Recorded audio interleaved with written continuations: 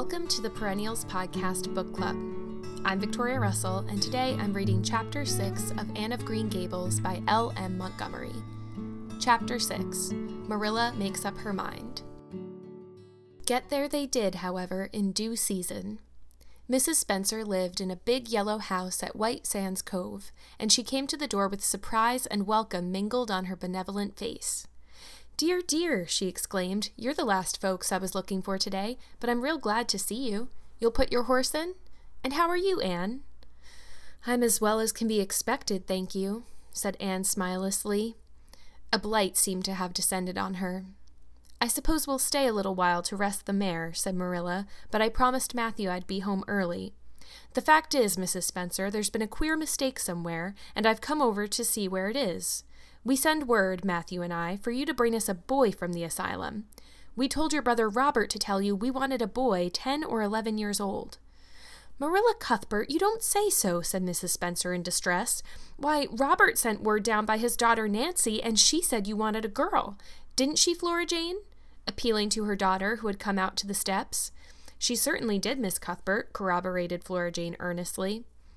"I'm dreadful sorry," said Mrs. Spencer. "It's too bad. But it certainly wasn't my fault, you see, Miss Cuthbert. I did the best I could, and I thought I was following your instructions. Nancy is a terrible flighty thing. I've often had to scold her well for her heedlessness." "It was our own fault," said Marilla resignedly. "We should have come to you ourselves and not left an important message to be passed along by word of mouth in that fashion. Anyhow, the mistake has been made, and the only thing to do is to set it right. Can we send the child back to the asylum? I suppose they'll take her back, won't they?" "I suppose so," said Mrs. Spencer thoughtfully, "but I don't think it will be necessary to send her back. Mrs. Peter Blewett was up here yesterday, and she was saying to me how much she wished she'd sent by me for a little girl to help her. Mrs. Peter has a large family, you know, and she finds it hard to get help. Anne will be the very girl for you. I call it positively providential." Marilla did not look as if she thought Providence had much to do with the matter. Here was an unexpectedly good chance to get this unwelcome orphan off her hands, and she did not even feel grateful for it. She knew Mrs. Peter Blewett only by sight as a small, shrewish-faced woman without an ounce of superfluous flesh on her bones. But she had heard of her. A terrible worker and driver, Mrs. Peter was said to be, and discharged servant girls told fearsome tales of her temper and stinginess, and her family of pert, quarrelsome children. Marilla felt a qualm of conscience at the thought of handing Anne over to her tender mercies. "Well, I'll go in and we'll talk the matter over," she said. "And if there isn't Mrs. Peter coming up the lane this blessed minute," exclaimed Mrs. Spencer, bustling her guests through the hall into the parlor, where a deadly chill struck on them as if the air had been strained so long through dark green, closely drawn blinds that it had lost every particle of warmth it had ever possessed. "That is real lucky, for we can settle the matter right away. Take the armchair, Miss Cuthbert. Anne, you sit here on the ottoman and don't wiggle. Let me take your hats. Flora Jane, go out and put the kettle on. Good afternoon, Mrs. Blewett. We were just saying how fortunate it was you happened along. Let me introduce you two ladies. Mrs. Blewett, Miss Cuthbert. Please excuse me for just a moment. I forgot to tell Flora Jane to take the buns out of the oven." Mrs. Spencer whisked away after pulling up the blinds. Anne, sitting mutely on the ottoman, with her hands clasped tightly in her lap, stared at Mrs. Blewett as one fascinated. Was she to be given into the keeping of this sharp-faced, sharp-eyed woman? She felt a lump coming up in her throat, and her eyes smarted painfully. She was beginning to be afraid she couldn't keep the tears back when Mrs. Spencer returned, flushed and beaming, quite capable of taking any and every difficulty, physical, mental, or spiritual, into consideration and settling it out of hand. "It seems there's been a mistake about this little girl, Mrs. Blewett," she said. "I was under the impression that Mr. and Miss Cuthbert wanted a little girl to adopt. I was certainly told so. But it seems it was a boy they wanted. So if you're still of the same mind you were yesterday, I think she'll be just the thing for you." Mrs. Blewett darted her eyes over Anne from head to foot. "How old are you, and what's your name?" she demanded. "Anne Shirley," faltered the shrinking child, not daring to make any stipulations regarding the spelling thereof, "and I'm 11 years old." "Humph! You don't look as if there was much to you, but you're wiry. I don't know, but the wiry ones are the best after all. Well, if I take you, you'll have to be a good girl, you know, good and smart and respectful. I'll expect you to earn your keep, and no mistake about that.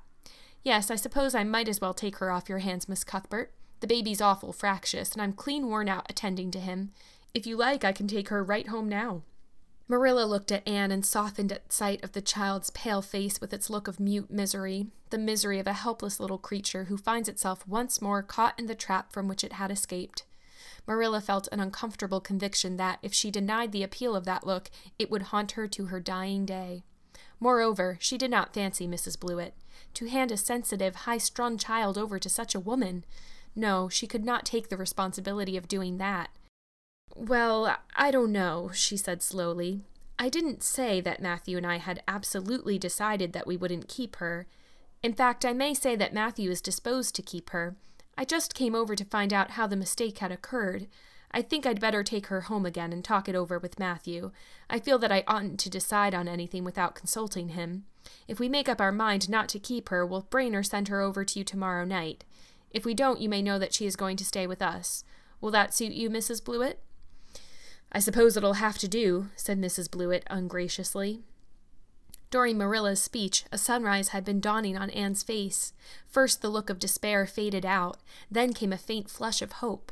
Her eyes grew deep and bright as morning stars. The child was quite transfigured, and a moment later, when Mrs. Spencer and Mrs. Blewett went out in quest of a recipe the latter had come to borrow, she sprang up and flew across the room to Marilla.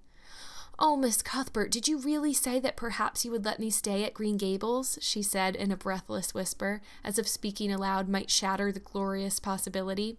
"Did you really say it, or did I only imagine that you did?" "I think you'd better learn to control that imagination of yours, Anne, if you can't distinguish between what is real and what isn't," said Marilla crossly. "Yes, you did hear me say just that and no more. It isn't decided yet, and perhaps we will conclude to let Mrs. Blewett take you after all. She certainly needs you much more than I do." "I'd rather go back to the asylum than go to live with her," said Anne passionately. "She looks exactly like a gimlet." Marilla smothered a smile under the conviction that Anne must be reproved for such a speech.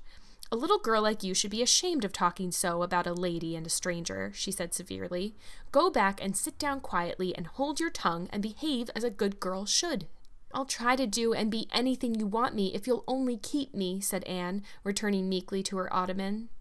When they arrived back at Green Gables that evening, Matthew met them in the lane.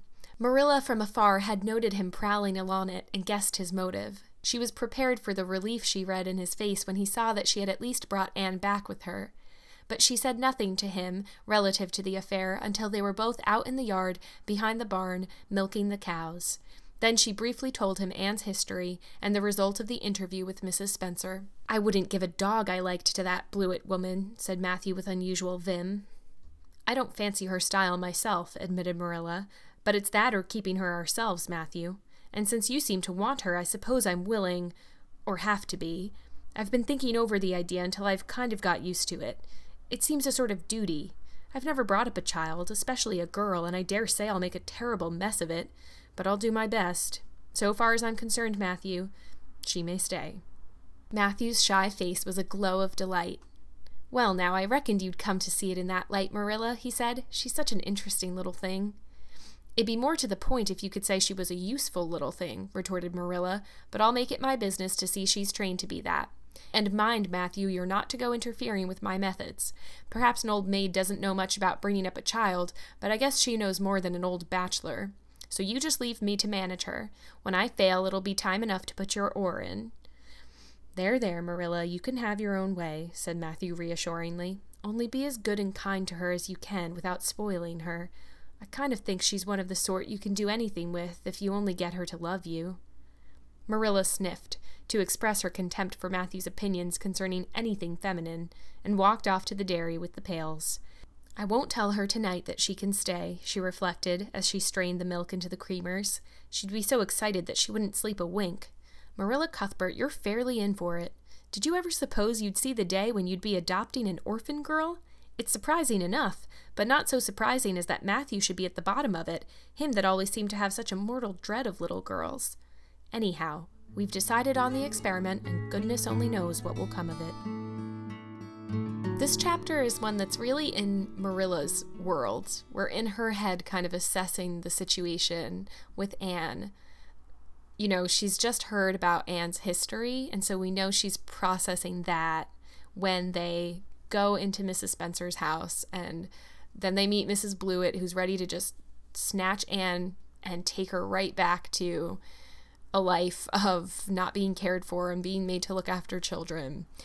And we can see that already she does feel some sort of tenderness for Anne, because she just can't imagine handing her over to this woman.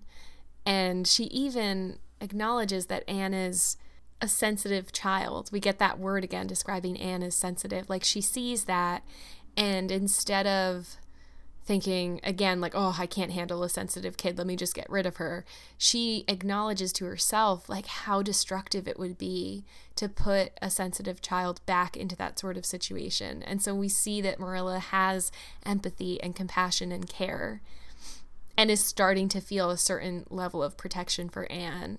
And I also love the moment when Anne says that Mrs. Blewett looks like a gimlet, and Marilla smothers a smile. And again, we kind of see this juxtaposition of the way that Anne behaves and the way that a well-bred little girl is supposed to behave. And Marilla has her initial gut reaction to what Anne just said, which is to laugh, to see the humor in it. But she, having been bred a certain way, is like, nope, I gotta punish her for it. So we see this tension and how Anne is going to keep kind of poking at the shoulds of their society and the breeding, and she's going to keep being her wild self. And it's like, is Marilla ever going to laugh, you know? Is she going to keep softening Marilla bit by bit? And of course, I mean, I just love that Marilla doesn't hand her over to Mrs. Blewett. Thank goodness she has the conscience and realizes like she would never forget it. If she did, it would haunt her forever. But at the very end, she decides not to tell Anne that night that she's decided to keep her because she wouldn't be able to sleep. And it's like, it's just so cruel. It's probably true. She already kind of has a good read on Anne, but it's also like, come on, just put her out of her misery. Like, this waiting is just torturous for this poor kid. But I kind of have this sense as the chapter ends of like, okay, now we're really getting into it. Like, Anne is here to stay. What's going to happen? She's kind of like a peacock in a sea of penguins, and there's bound to be some hijinks. So I'm excited. I'm Victoria Russell. You're listening to the Perennials Podcast Book Club, and I can't wait to see you back here for Chapter 7 of Anne of Green Gables by L.M. Montgomery. Take care.